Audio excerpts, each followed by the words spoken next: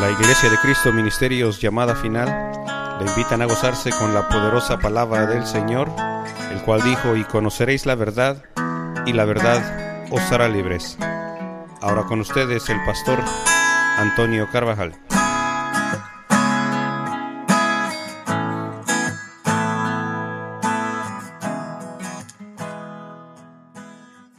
Quiero, amados, poder pedirle de su atención, que ahí usted aquietadito, porque cuando compartimos la palabra, sabe que cuando hablaban en el Antiguo Testamento y leían la palabra, todos estaban quietos. Dice ahí la Escritura que horas estaban ahí parados, mira, escuchando la palabra de Dios. Bien, hoy nos sentamos, usted está sentado en una silla cómoda.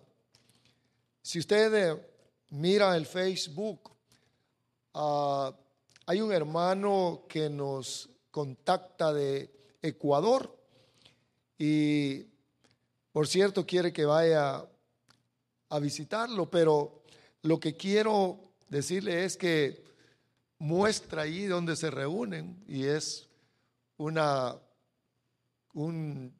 sé cómo le llaman ustedes, una pequeña casa con lámina arriba y las sillas pues parece que son de madera o de plástico, no como la que usted se sienta aquí. Lo que quiero decirle es que la comodidad no existe, no hay comodidad física, pero buscan al Señor con todo su corazón, que es lo importante, refiriéndome a que algunos lo miran con indiferencia o no le toman la debida atención a lo que es el compartimiento de la palabra de Dios. Por eso que me llamó la atención el sueño. El sueño en sí, dice la Escritura, que los jóvenes verán visiones en este tiempo y los viejos soñarán sueños de Dios, en el cual Dios manifestará sus propósitos a realizar o que está realizando. Pero ¿de dónde viene, amados, la prosperidad? ¿De dónde viene? Viene del nuestro Dios, de ahí viene. Pero ¿cómo va a venir esa prosperidad? A través del conocimiento y del hacer de nosotros. ¿Sabe que, hermanos, cuando yo miro la Escritura y dice que nuestro Señor Jesucristo vino ¿para qué vino? Para que tuviéramos vida en abundancia. ¿Oyeron? Vida en abundancia, prosperidad. Sin embargo, hay algunos pensamientos que dicen: no, lo que queremos es que nos hablen, escuche por favor, que nos hablen en contra del pecado.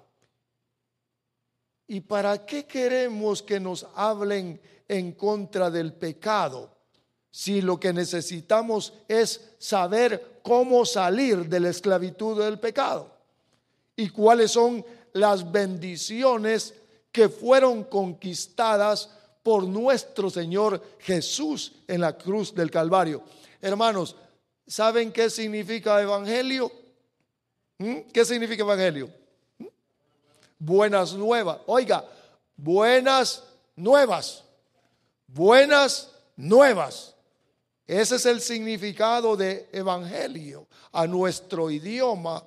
O sea que, miren, hermanos amados, buenas nuevas de gran gozo, de alegría. ¿Sabe que eso es el verdadero evangelio?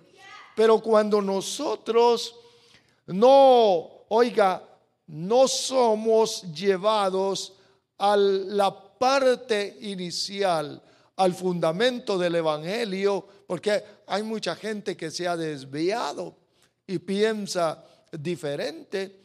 Por eso es que yo quiero que usted pueda juntamente compartir este pasaje aquí en el libro de Romanos, capítulo número 7, y les leí el versículo número 21, pero quiero que usted pueda escucharlo, por favor, en esta versión.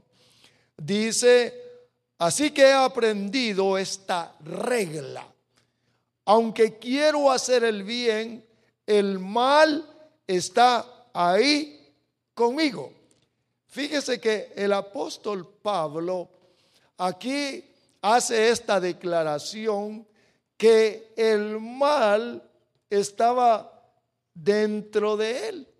Y entonces, meditando en todo esto, veo, hermanos, que el problema principal de la humanidad o que tiene el ser humano es el mal, la maldad, porque esta es la que destruye al hombre, a la mujer, pero no solamente lo destruye internamente o en las relaciones interpersonales, en el matrimonio, sino que de la maldad provienen las guerras, los pleitos, los homicidios, la avaricia, la mentira, el engaño, todo de ese poder, de eso malo que habita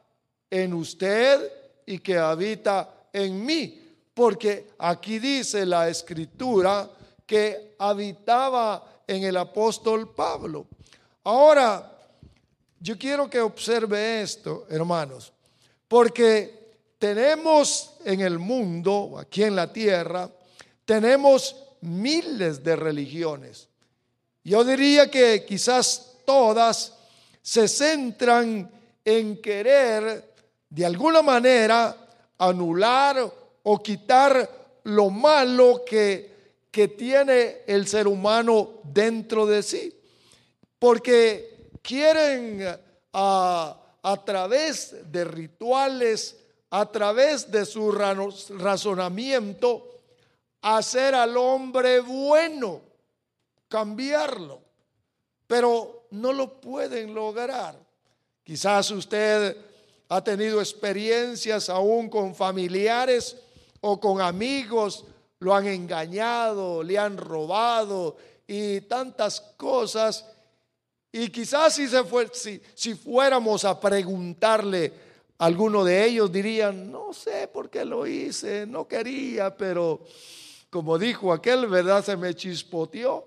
Pero el asunto es que lo malo es una práctica que el ser humano tiene dentro de sí. No es ninguna religión entonces imponiendo reglas o ritos que va a purificar al ser humano. No pueden. ¿Sabe, hermano, fíjese que, sabe que hay lugares, hermano? Yo soy observador cuando miro las noticias o cuando miro los programas culturales, porque hay lugares donde hay aguas, dicen que son purificadoras, que quitan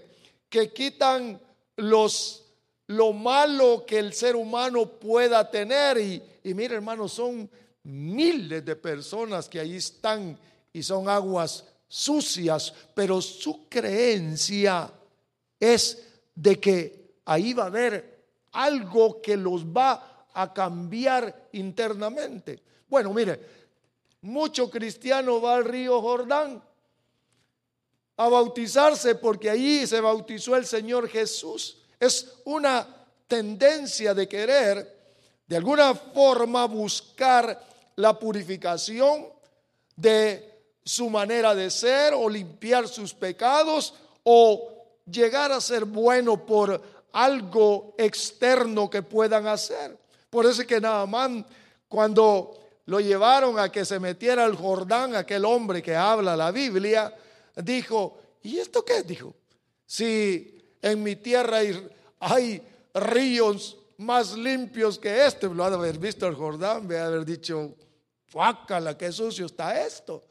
Porque no creía en esa purificación. Si de alguna manera él pensó que lo iban a purificar o a través de esa agua iba a ser limpiado de la lepra.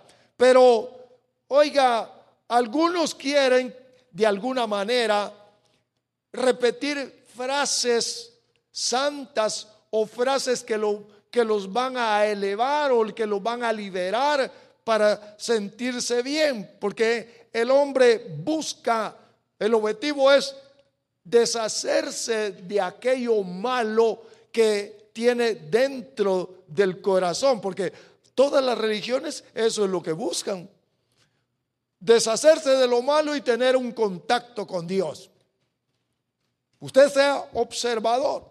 Es más, la gente, mire, mucha gente va y visita a los brujos para que le hagan una limpia y después de la limpia dice, qué bien me siento. Es que te limpiamos el aura, dicen. ¿Alguno de ustedes le limpiaron el aura alguna vez?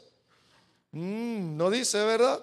Pero quizás los que nos van a escuchar por el internet, algunos de ellos le limpiaron el aura, porque ese es el deseo, la intención del corazón del hombre, deshacerse de lo malo que tiene internamente. También, mire, algunos cargan sus amuletos en el bolsillo para guardarlos del mal. Todo está inclinado a eso. Espero que usted no cargue ningún amuleto, porque hace algún tiempo atrás ahí se sentaba el hermano y me confesó que cargaba algunas piedrecitas que lo guardaban. Pero yo quiero que usted, mire lo que cargo yo, mi llave. Ahora, yo quiero que vea, hermanos, que la intención del hombre es poder ser libre de lo malo, quitar las inclinaciones que están dentro y protegerse también a él mismo de lo que pueda venir exteriormente en contra de él. Mire qué bueno fuera, ¿verdad? Que alguna piedra o algo externo pudiera guardarnos a nosotros, pero eso no existe, eso no es así conforme a la Escritura. Ahora, vea usted, no hasta aguas purificadoras ha inventado el hombre.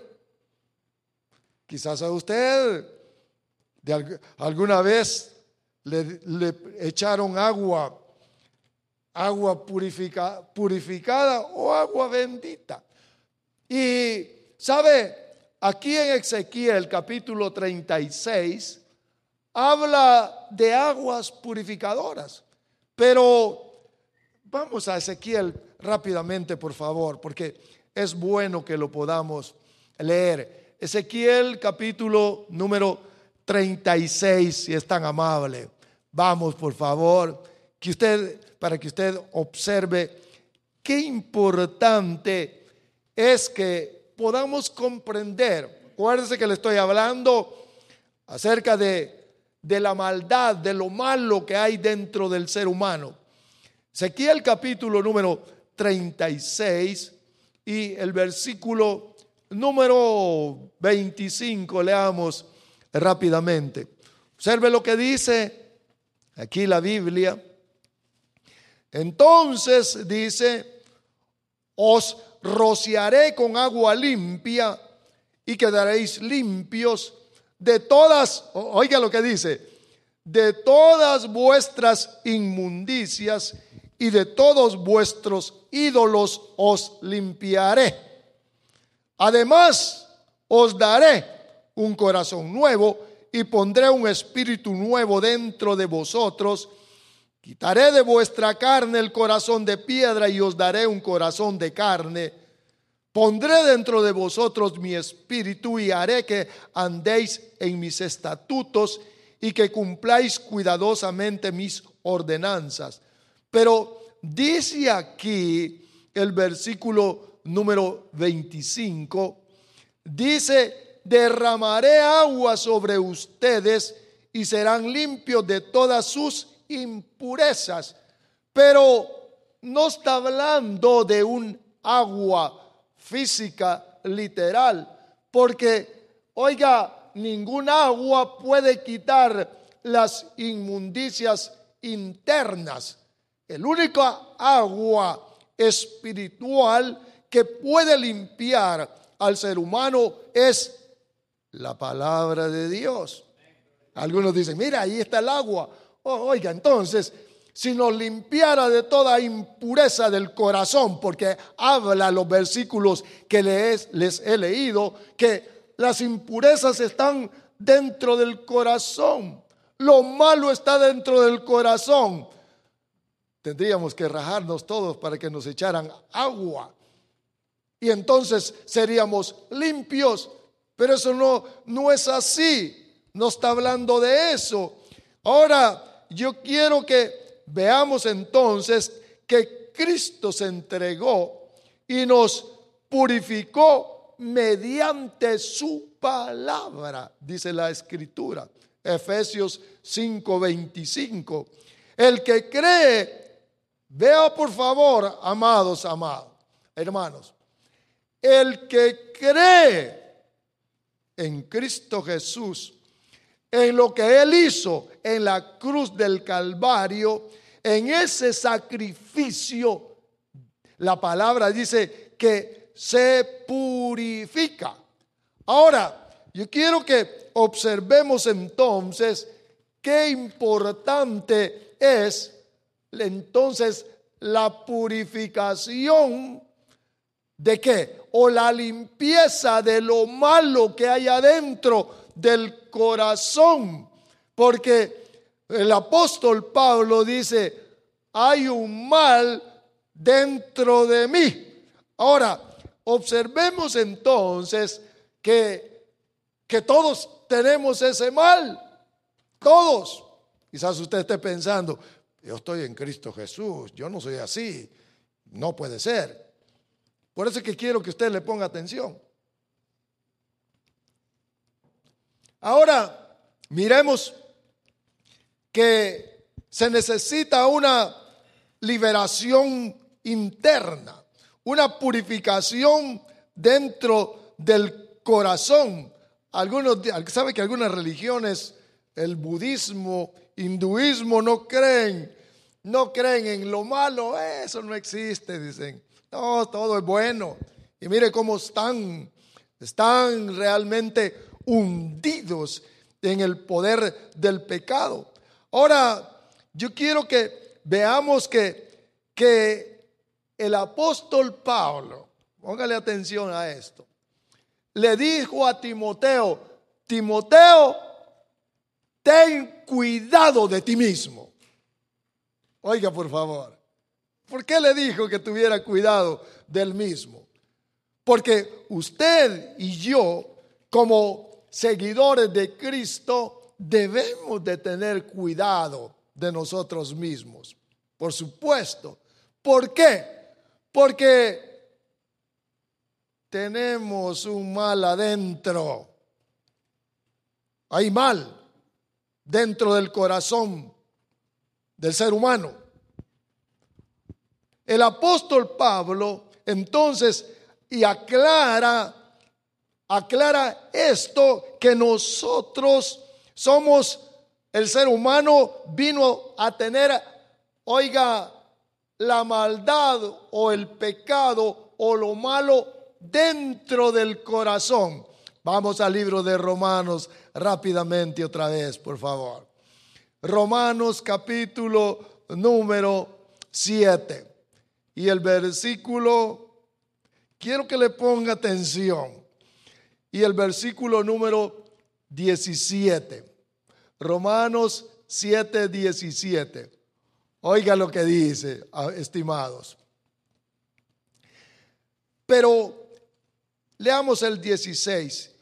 Y si la conciencia me advierte con mi conducta, contradigo lo que tengo por bueno, habré de concluir que es buena la ley que yo quebranto. 17. Pero esto de nada me sirve, porque no soy yo quien así actúa, sino el pecado que está en mí y que, oiga lo que dice esta versión, dice que el pecado es más fuerte que yo. Versículo 17. De manera que ya no soy yo quien hace aquello, sino el pecado que mora en mí. Está hablando el apóstol Pablo. Aquí le leí en otra versión. Se lo voy a repetir. ¿Por qué?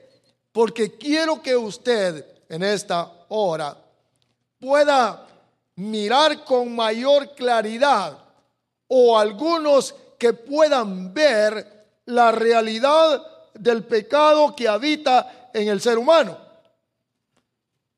Dice aquí, pero esto de nada me sirve, versículo 17, quiero que sus ojitos ahí, porque no soy yo quien así actúa, sino el pecado que está en mí y que es más fuerte que yo, dijo el apóstol Pablo.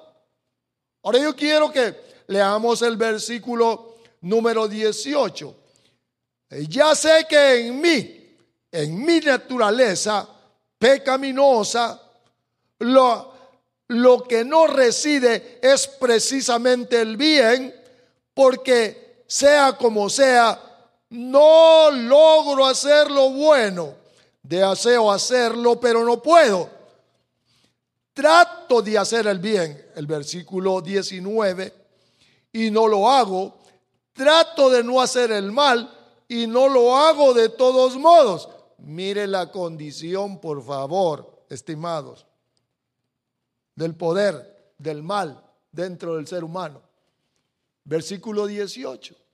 Y yo sé que en mí, esto es, en mi carne, o en el alma, o en el corazón, en la carne, no mora el bien, porque el querer el bien está en mí, pero no lo puedo hacer. Muchos de ustedes o de nosotros queremos hacer el bien y no podemos. ¿Ya vio usted eso? No lo voy a hacer y voy a hacer esto. Y adentro llega el momento y dice, no sé qué pasó.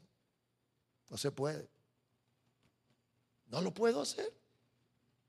Poquito a poco, dice, ya al ratito venzo. Versículo 19. Trato de hacer el bien y no lo hago. 19. Dice, porque no hago el bien que quiero, sino el mal que no quiero. Eso hago. Dice el 20.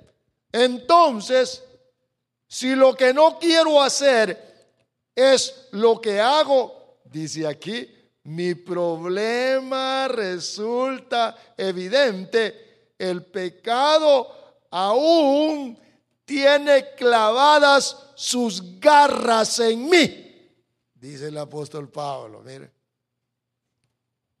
¿verdad que está bien interesante? Él dijo ahí, escribió y dice, si yo no hago el bien es porque el pecado tiene todavía clavadas sus garras en mí. Bendito sea nuestro Dios. ¿Sabe, hermanos? Porque esto es que nosotros miremos la realidad espiritual y que la podamos afrontar conforme al conocimiento. No quiero que nadie diga nada, pero el pecado dice ahí que tiene clavadas las garras. Leímos en el versículo número, dice, Versículo 20. Y si hago lo que no quiero, ya no lo hago yo, sino el pecado que mora en mí. Mira el poder del pecado. Ahora, veamos entonces, porque aquí está hablando el apóstol Pablo que el pecado o el mal, la maldad, aquello que impulsa al ser humano a rebelarse en contra de Dios, está siendo morada dentro del corazón del ser humano, y eso maneja, mire, como un automóvil por dentro. Mire el diablo. Por eso es que usted tiene que tener cuidado. Algunos ministros le hablan feo en contra del diablo, y yo no le digo que el diablo no sea feo, pero el diablo es un ser poderoso. Mire lo que hizo: poder manipular al ser humano de dentro del corazón. Mire quién es él. Dice aquí la escritura, que es el pecado. El apóstol Pablo, versículo 20. Quiero hacer el bien, pero hay dentro de mí algo que es como una garra que me lleva a hacer lo que yo no quiero. Y le leí aquí también que el pecado es más fuerte que el ser humano. No lo puede vencer el ser con religiones, con ritos, con aguas purificadoras, con nada de eso, con ayunos, con dinero, con nada se puede liberar el ser humano del mal. Mire cuánta gente mala, ¿verdad? Pero bueno, diría que se sobresalen en la maldad. Estamos en un tiempo que la maldad, mire cómo se mira, floreciente por todos lados. Es desesperante para los habitantes de la tierra que están viendo cómo la maldad se está desarrollando, se está expandiendo en una forma intensa. Ahora, veamos entonces que dice aquí, hay un mal o hay una ley, que es la ley del pecado. Mire lo que dice el versículo 21. Así que queriendo yo hacer el bien, hallo esta ley que el mal, mire, la ley del mal está en mí. ¿Qué es una ley, beloveds? ¿Sabe que una ley es algo que controla o que rige al ser humano, que pone reglas? Por ejemplo, la ley de tránsito tiene sus reglas. Cuando salimos dice stop, vamos para allá, hay semáforo, el cual es una ley impuesta. Satanás, ya se lo había dicho antes, es un legislador, alguien que hizo la ley del pecado. Le introdujo adentro de usted y de mí por herencia de nuestros padres. Eso es lo que está aclarando el apóstol Pablo, cómo este ser maligno, mire, hizo una ley y la implantó dentro del ser humano, en la naturaleza que Dios hizo para que nosotros pudiéramos vivir una vida victoriosa. Parece que cuando la gente dice no hay que hablar de prosperidad, sino que hay que hablar de ¿qué? Si esto es lo que a nosotros nos conviene saber, porque yo le estoy hablando ahorita mismo de la obra del diablo, de la ley que él puso dentro de de su ser, de mi ser. La ley hay que someterse. Si no se somete a la ley, le cae el castigo. Tal manera de que el ser humano está sometido a la ley del pecado. Eso es lo que dice. Mire qué cosa. Nuestro Señor Jesús es el único ser sobre la tierra que no estuvo sometido a la ley del pecado. ¿Por qué? Porque Él nació de una simiente incontaminada. Nació del Espíritu Santo. Mire, quiero que vaya conmigo, por favor, a este versículo, si es tan amable. Déjeme ver si lo tengo aquí. Libro de San Juan, capítulo número 14. Vamos rápidamente. San Juan, capítulo número 14. Hablando de nuestro Señor Jesús, dice aquí la Escritura, el versículo número 30. Oiga lo que dice. Dice, nuestro Señor dijo estas palabras: no hablaré mucho más con vosotros, porque viene el príncipe de este mundo y él no tiene nada en mí. Mire lo que dijo. Ahí viene Satanás. Él no tiene nada en mí. El único, sin maldad, sin pecado, sin nada. Oiga, sin que lo pudiera manipular internamente. Nuestro Señor Jesús, sin ningún pecado, nacido de simiente incontaminada.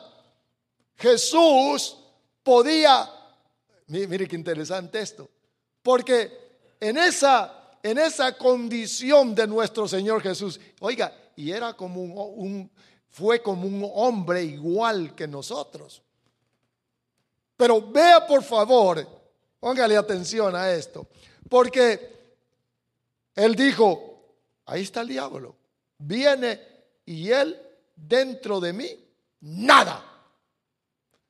¿Sabe, estimados, que prontamente nosotros no vamos a tener nada dentro de él?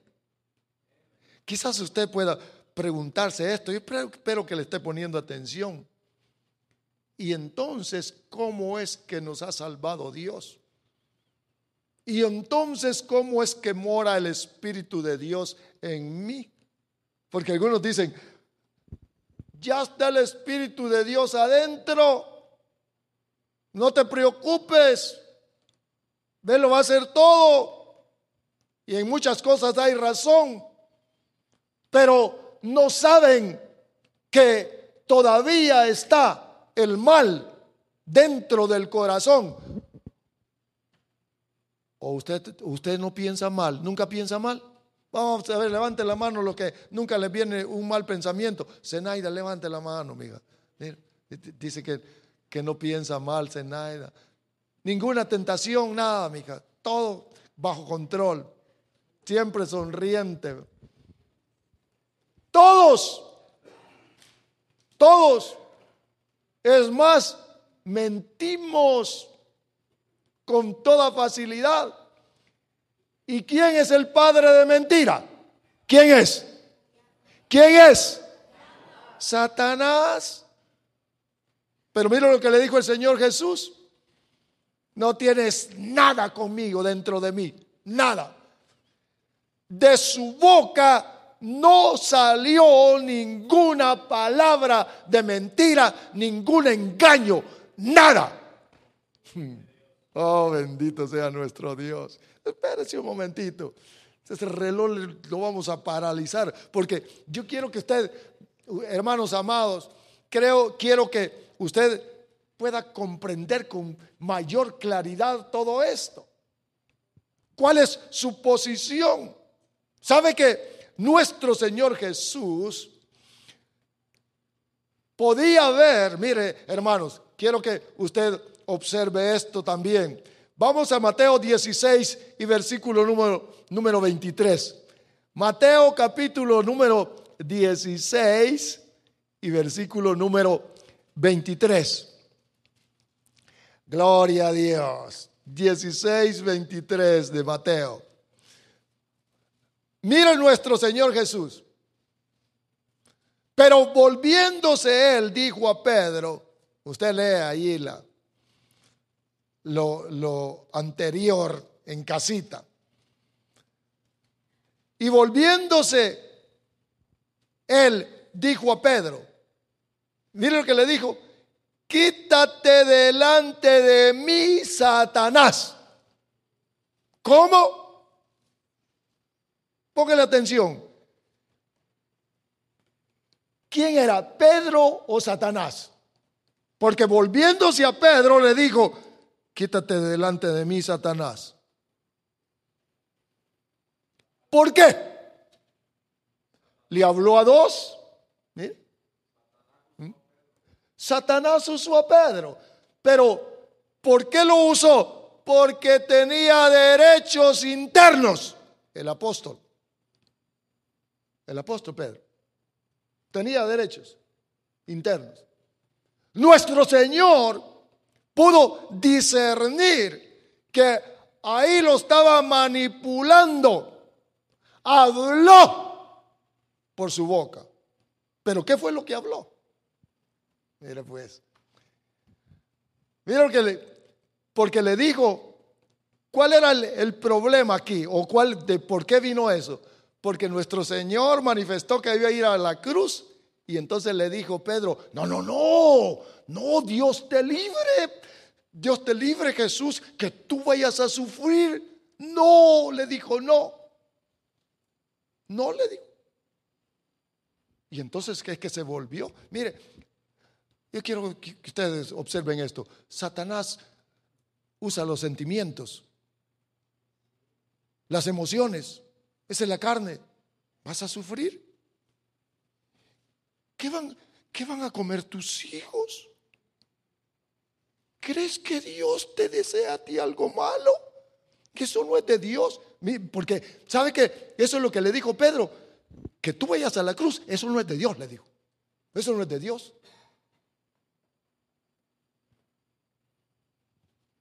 Le estoy diciendo esto para que usted no se deje influenciar por ninguna palabra que venga del corazón de nadie, de las emociones, aunque parezca bien, sino por lo que está escrito.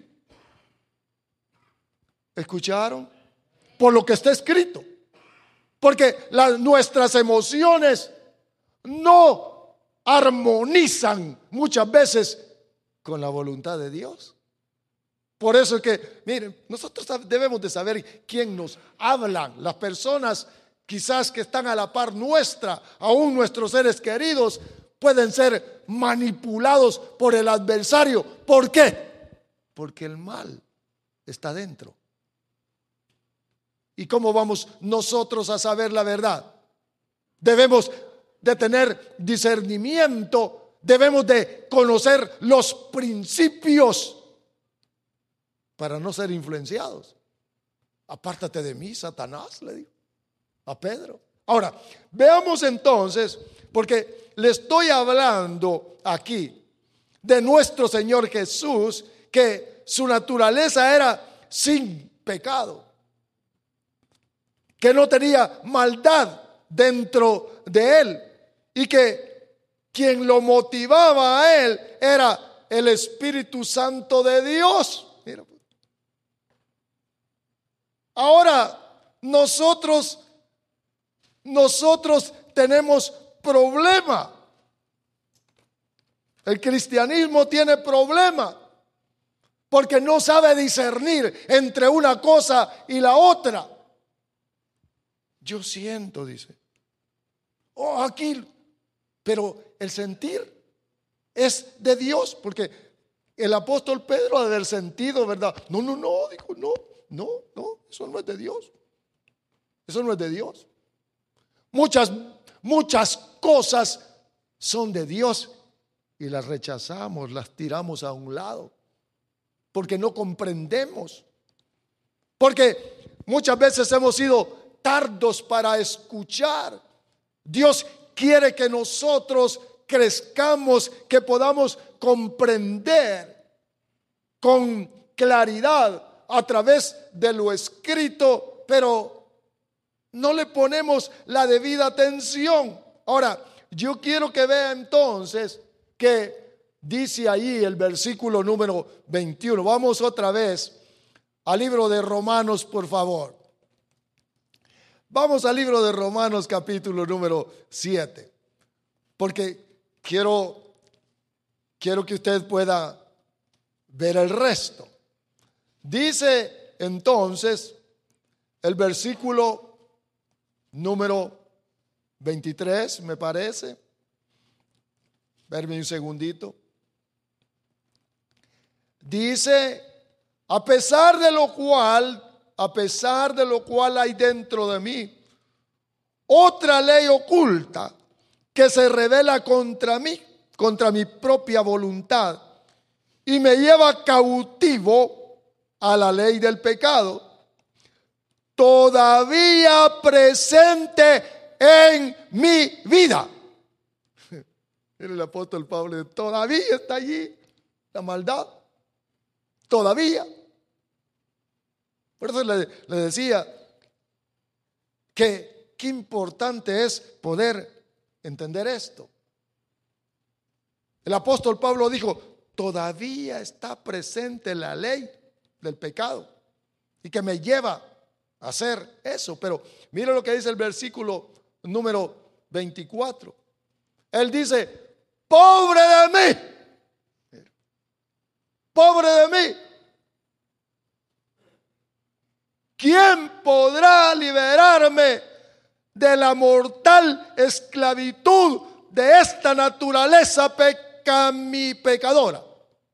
Versículo 24. Miserable, ¿quién me librará de este cuerpo de muerte? ¿Quién? ¿Quién? Si el poder del pecado es más fuerte que el mismo hombre. Mire cómo es el pecado dentro del ser humano. La ley que le puso, que nos gusta. A todos los que estamos aquí nos gusta el pecado. Bueno, una cosa es que nos guste y otra cosa es que lo hagamos, por supuesto. Ahora yo quiero que vean, porque él exclama aquí, ¿quién? Ahora, mire la respuesta del versículo 25, por favor. Solamente Jesucristo, nuestro Señor, por quien doy gracias a Dios. Solamente Cristo es el único que puede liberar. Oiga, del poder del pecado, del que tenía Pedro, del que tenemos nosotros. Solamente Él. ¿Qué hizo Jesús entonces? Mire,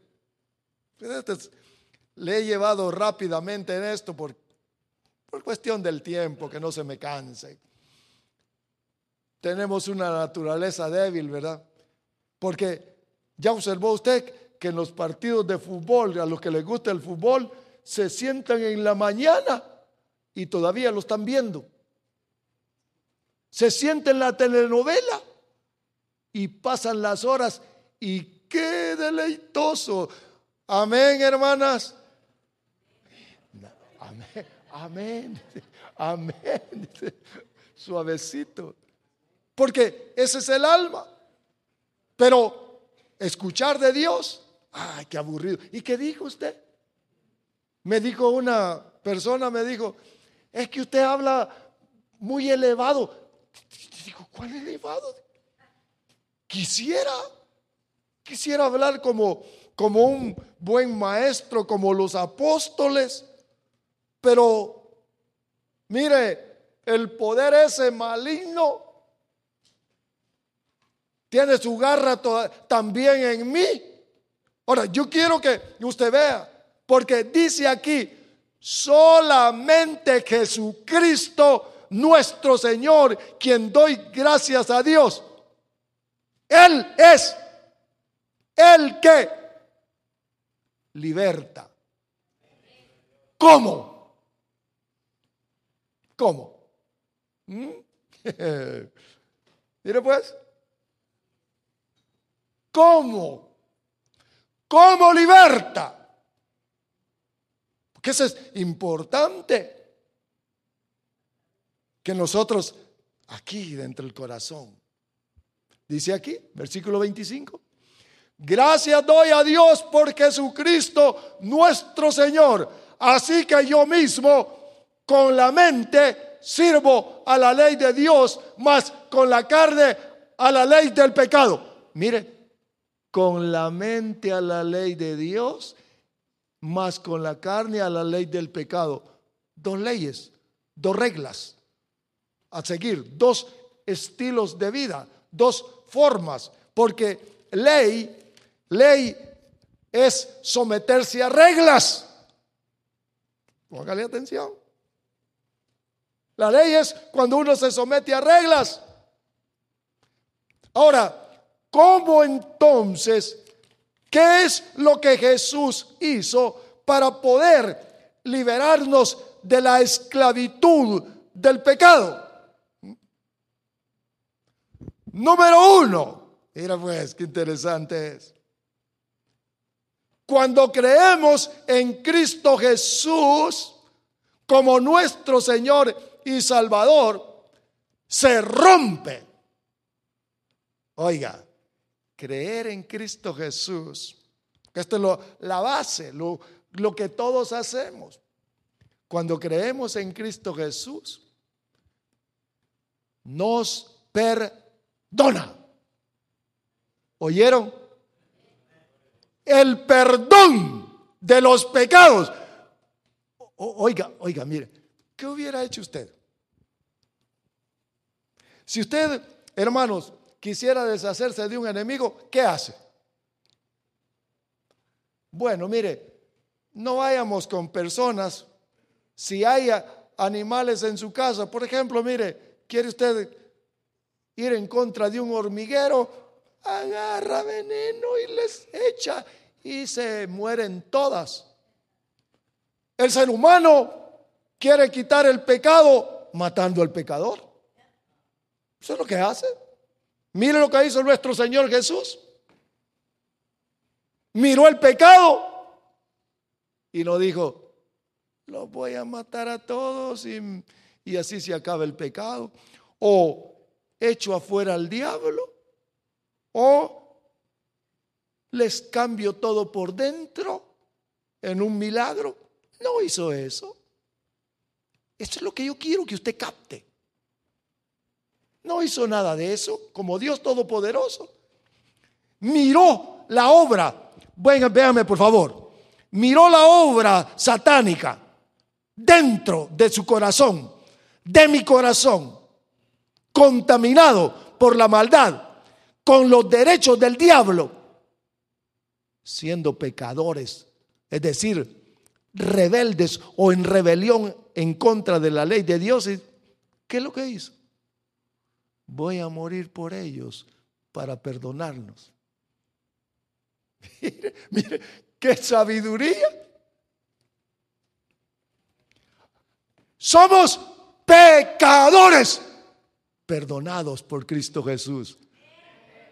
Mire hermanos, mire la sabiduría divina. Nos perdonó.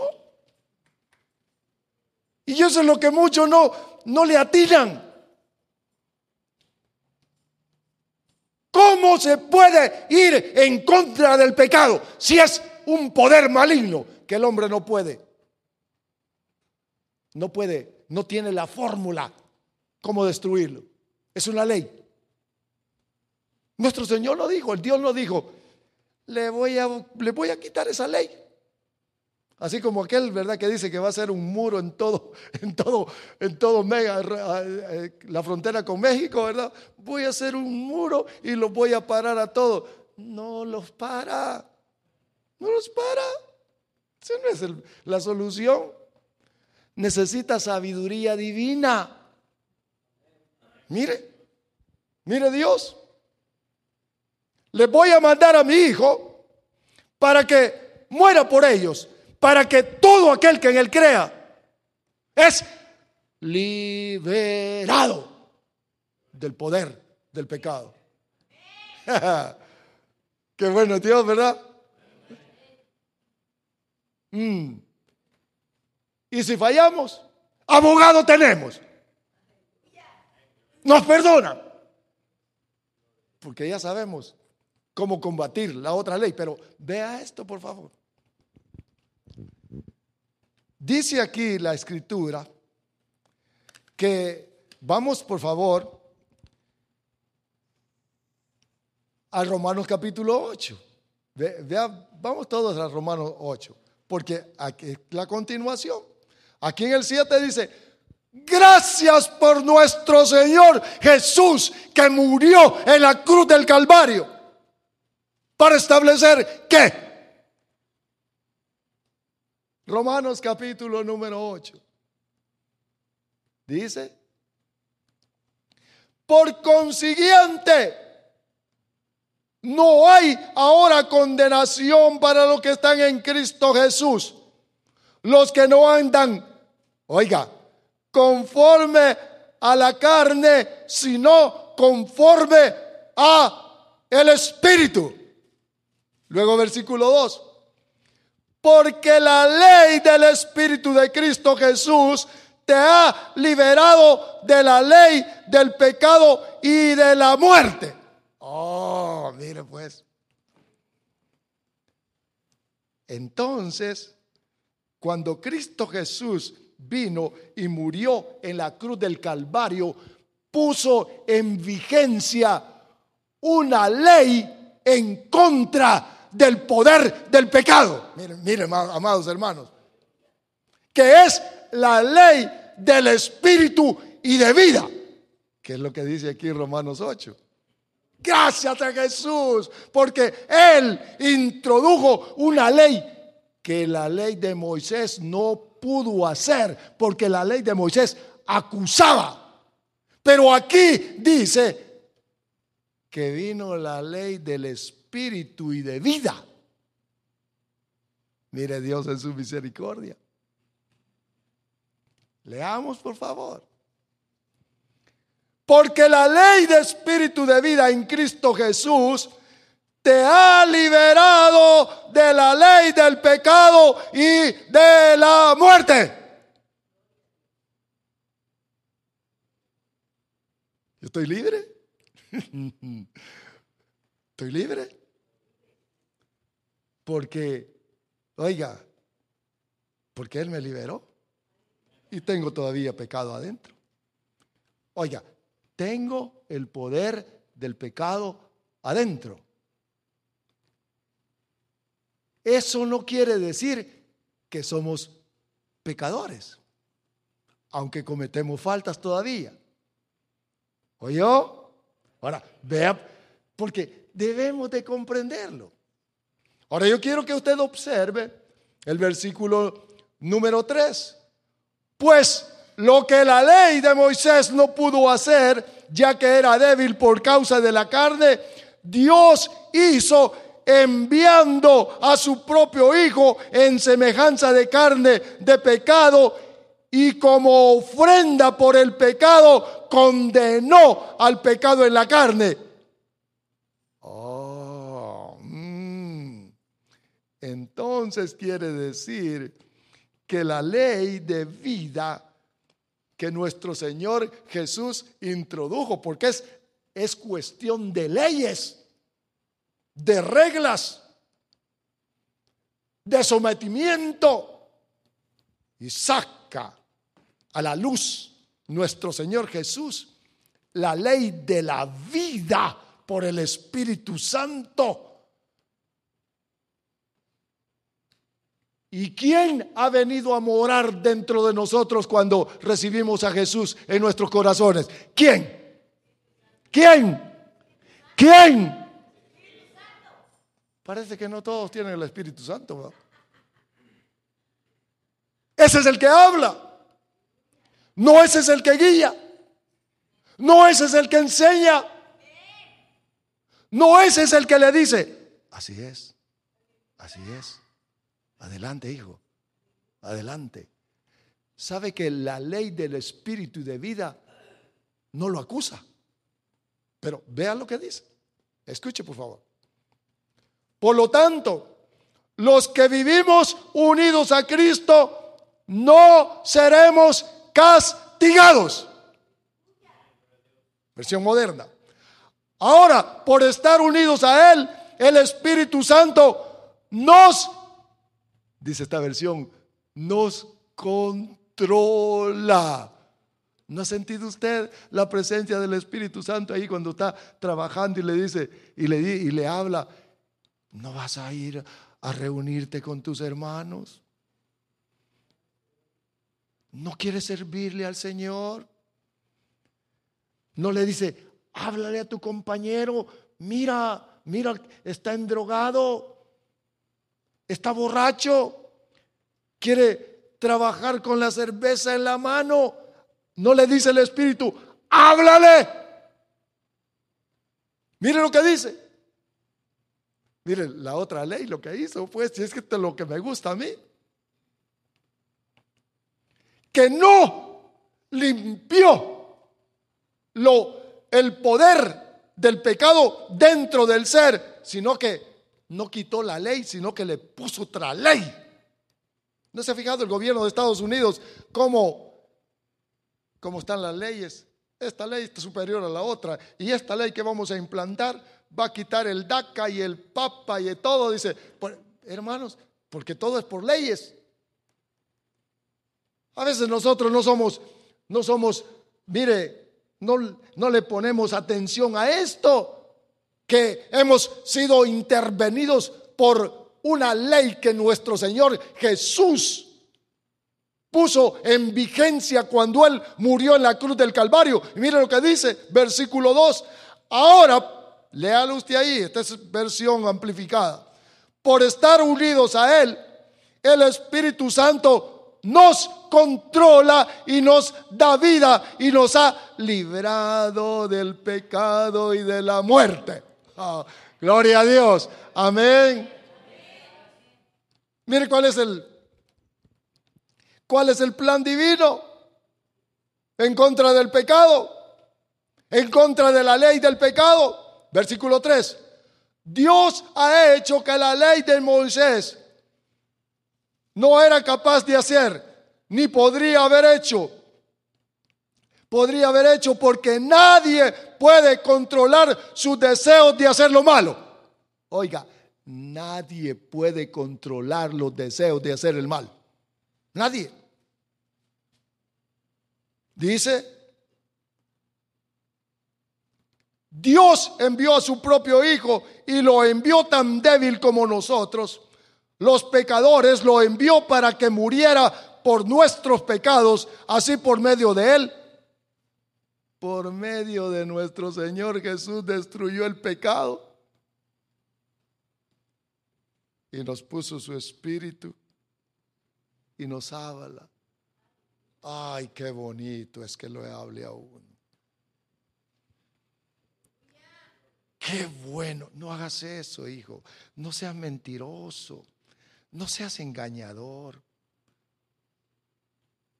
Por eso, miren, los que se han ido al mundo, a mí me gusta preguntarles.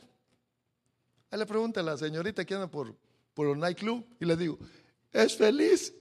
Ni le he terminado de preguntar si es feliz. Empieza a llorar. ¿Y por qué cabezona? Le digo, si no es feliz. Se someten a las leyes del pecado. Por eso es que, oiga, por favor, hermanos, mire lo que es estar unidos a Cristo Jesús. Dice, ahora hay una ley de vida.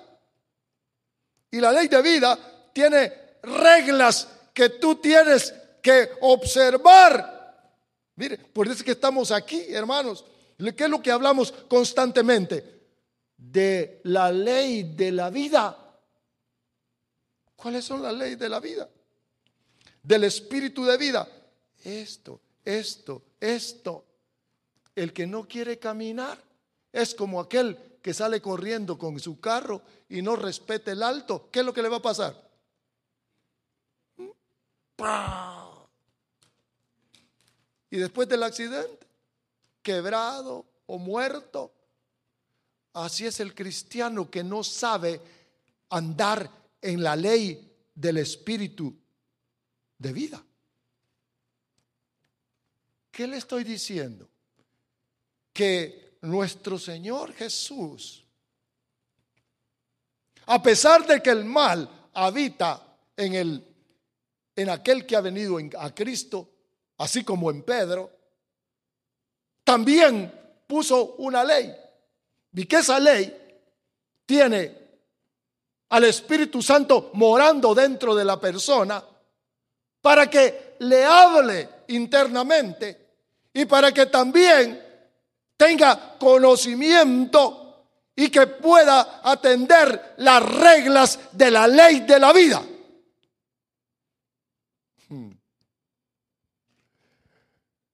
Cuando usted atiende las reglas y dice, eso dice Dios, lo voy a hacer usted, porque Dios no obliga a nadie, sino que le habla, está hablando. Y Satanás habla también. Nosotros somos los que escogemos. Muchos quieren vivir esclavizados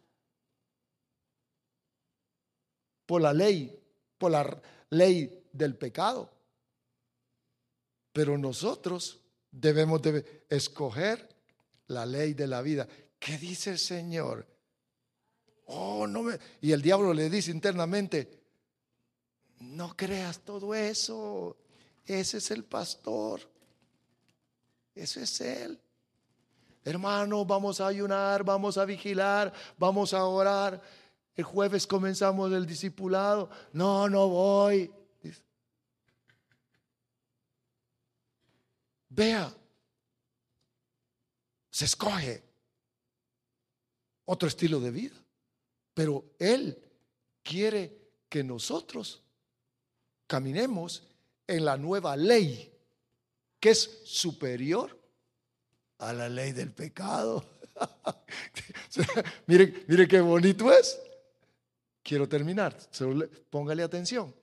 Mire lo que dice. Por tanto, los que vivimos unidos a Jesucristo, usted ya recibió a Cristo, no seremos castigados. Ahora bien, por estar unidos a Él, el Espíritu Santo nos controla y nos da vida y nos ha librado del pecado y de la muerte, es decir, de la ley del pecado y de la muerte.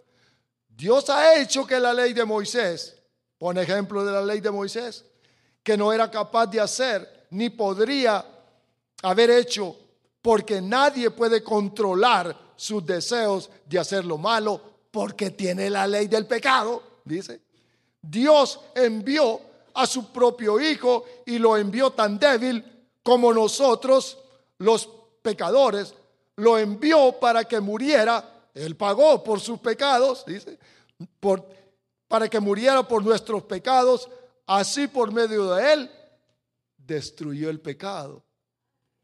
Padre, venimos al Señor. Aquí estoy, soy pecador. Perdóname. La ley de vida. Perdona. Mira lo que dice el versículo siguiente. Lo hizo para que ya no vivamos de acuerdo con nuestros malos deseos, sino conforme a los mandamientos, conforme a todos los justos mandamientos de la ley, con la ayuda del Espíritu Santo. La ley de Moisés no tenía la ayuda del Espíritu Santo, sino que así, hazlo. Y estaba, mire hermanos, le ponían el libro al frente.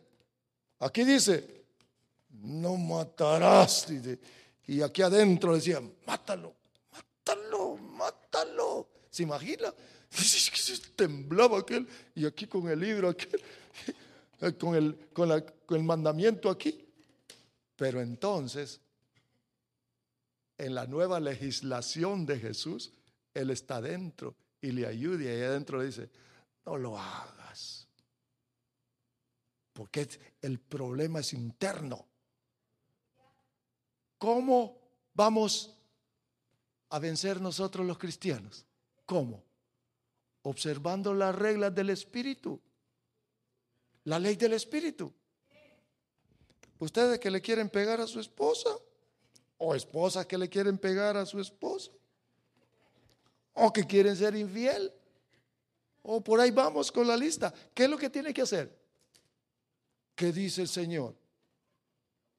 Y le va a hablar el Espíritu y le va a dar fortaleza, le va a ayudar, porque tenemos la ayuda del Espíritu Santo, que es superior a la del pecado. Póngase de pie. ¿Verdad que bueno nuestro Señor?